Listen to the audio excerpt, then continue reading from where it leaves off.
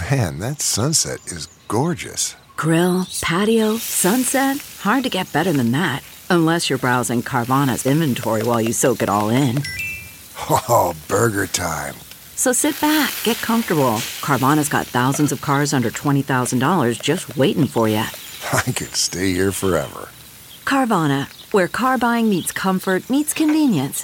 Download the app or visit Carvana.com today.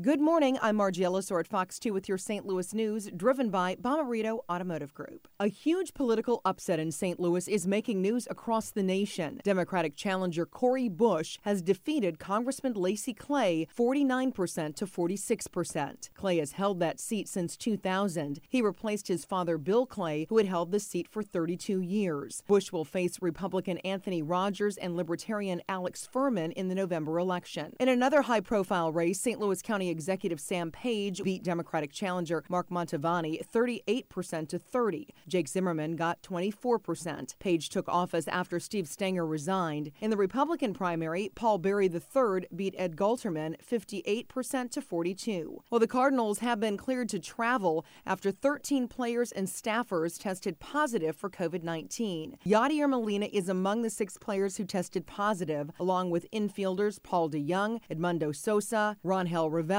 and pitchers Junior Fernandez and Cody Whitley. From the Fox 2 Weather Department, here's a look at today's KPLR weather. For the rest of today, you can expect sunshine to mix with some clouds at times, with temps warming into the upper 70s. Tonight, another cool one, with lows dipping back into the upper 50s or low 60s. Then tomorrow and Friday are dry, partly cloudy, a little bit warmer, with a chance for thunderstorms returning for the weekend, along with more typical summer temperatures and humidity.